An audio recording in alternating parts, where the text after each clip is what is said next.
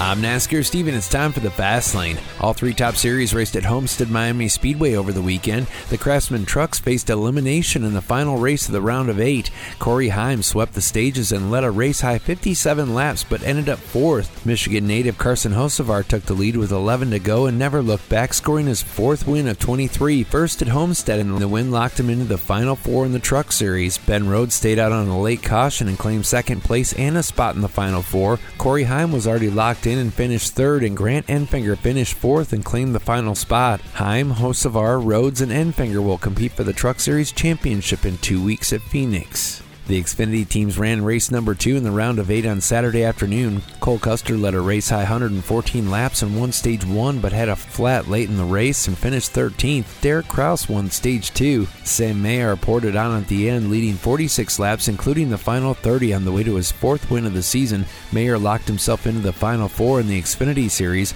Riley Herbst, John Hunter Nemechek, Austin Hill, and Dale Jr. finished top 5. The Xfinity teams head to Martinsville for the elimination race of the round of 8. Only 4 drivers will go to Phoenix with a chance for the championship. Mayer is locked in. Nemechek, Custer, and Hill are top 4. Allgaier is 3 points behind Hill at the line. Sammy Smith, Chandler Smith, and Sheldon Creed are at least 49 points behind the line.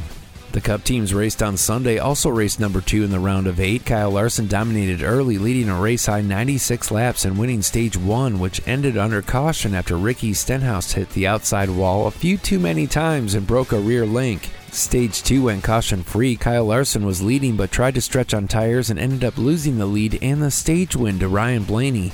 In the final, green flag stops were underway, and Kyle Larson ended up hitting the barrels at the end of pit row, avoiding Blaney on the way in. The mess brought a red flag for cleanup. On the restart lap, Brad Keselowski got into John Hunter Nemechek, who clipped Ross Chastain and took out J.J. Yaley on the backstretch. The final caution came with 30 to go when Denny Hamlin lost steering and hit the wall. Christopher Bell lost the lead in the pits but came back with 15 to go and rolled to a 1.6 second lead to win his 2nd race of the year and 6th of his career.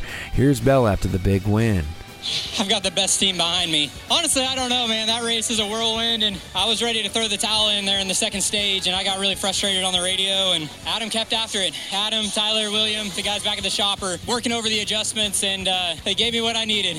Whenever we got some clean air, this thing was really good, and I cannot say how proud I am to be here with our partners, with Ream and DeWalt, driving these Toyota Camrys.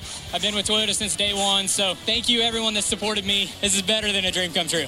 Ryan Blaney, Tyler Reddick, William Byron, and A.J. Allmendinger finished top 5. Bell and Larson are now locked into the final 4. Byron is 30 points ahead of the cut. 10 points separate Blaney and Reddick at the line. Hamlin and Truex are 17 back, and Bescher is a must-win, 43 points back, heading for the elimination race of the round of 8 this Sunday at Martinsville. I'm NASCAR Steve. That's your Fast Lane for Monday, October 23rd, brought to you by Meekoff Tire with 12 locations, including Gaylord. They're family-owned and go-to guys for everything automotive, and they have the best prices on Michelin, BF Goodrich, and all tires. And by Southside Auto, exit 310 Indian River, they have the best selection of Legend steel and aluminum trailers they've ever had, and a full line of accessories for whatever vehicle you drive.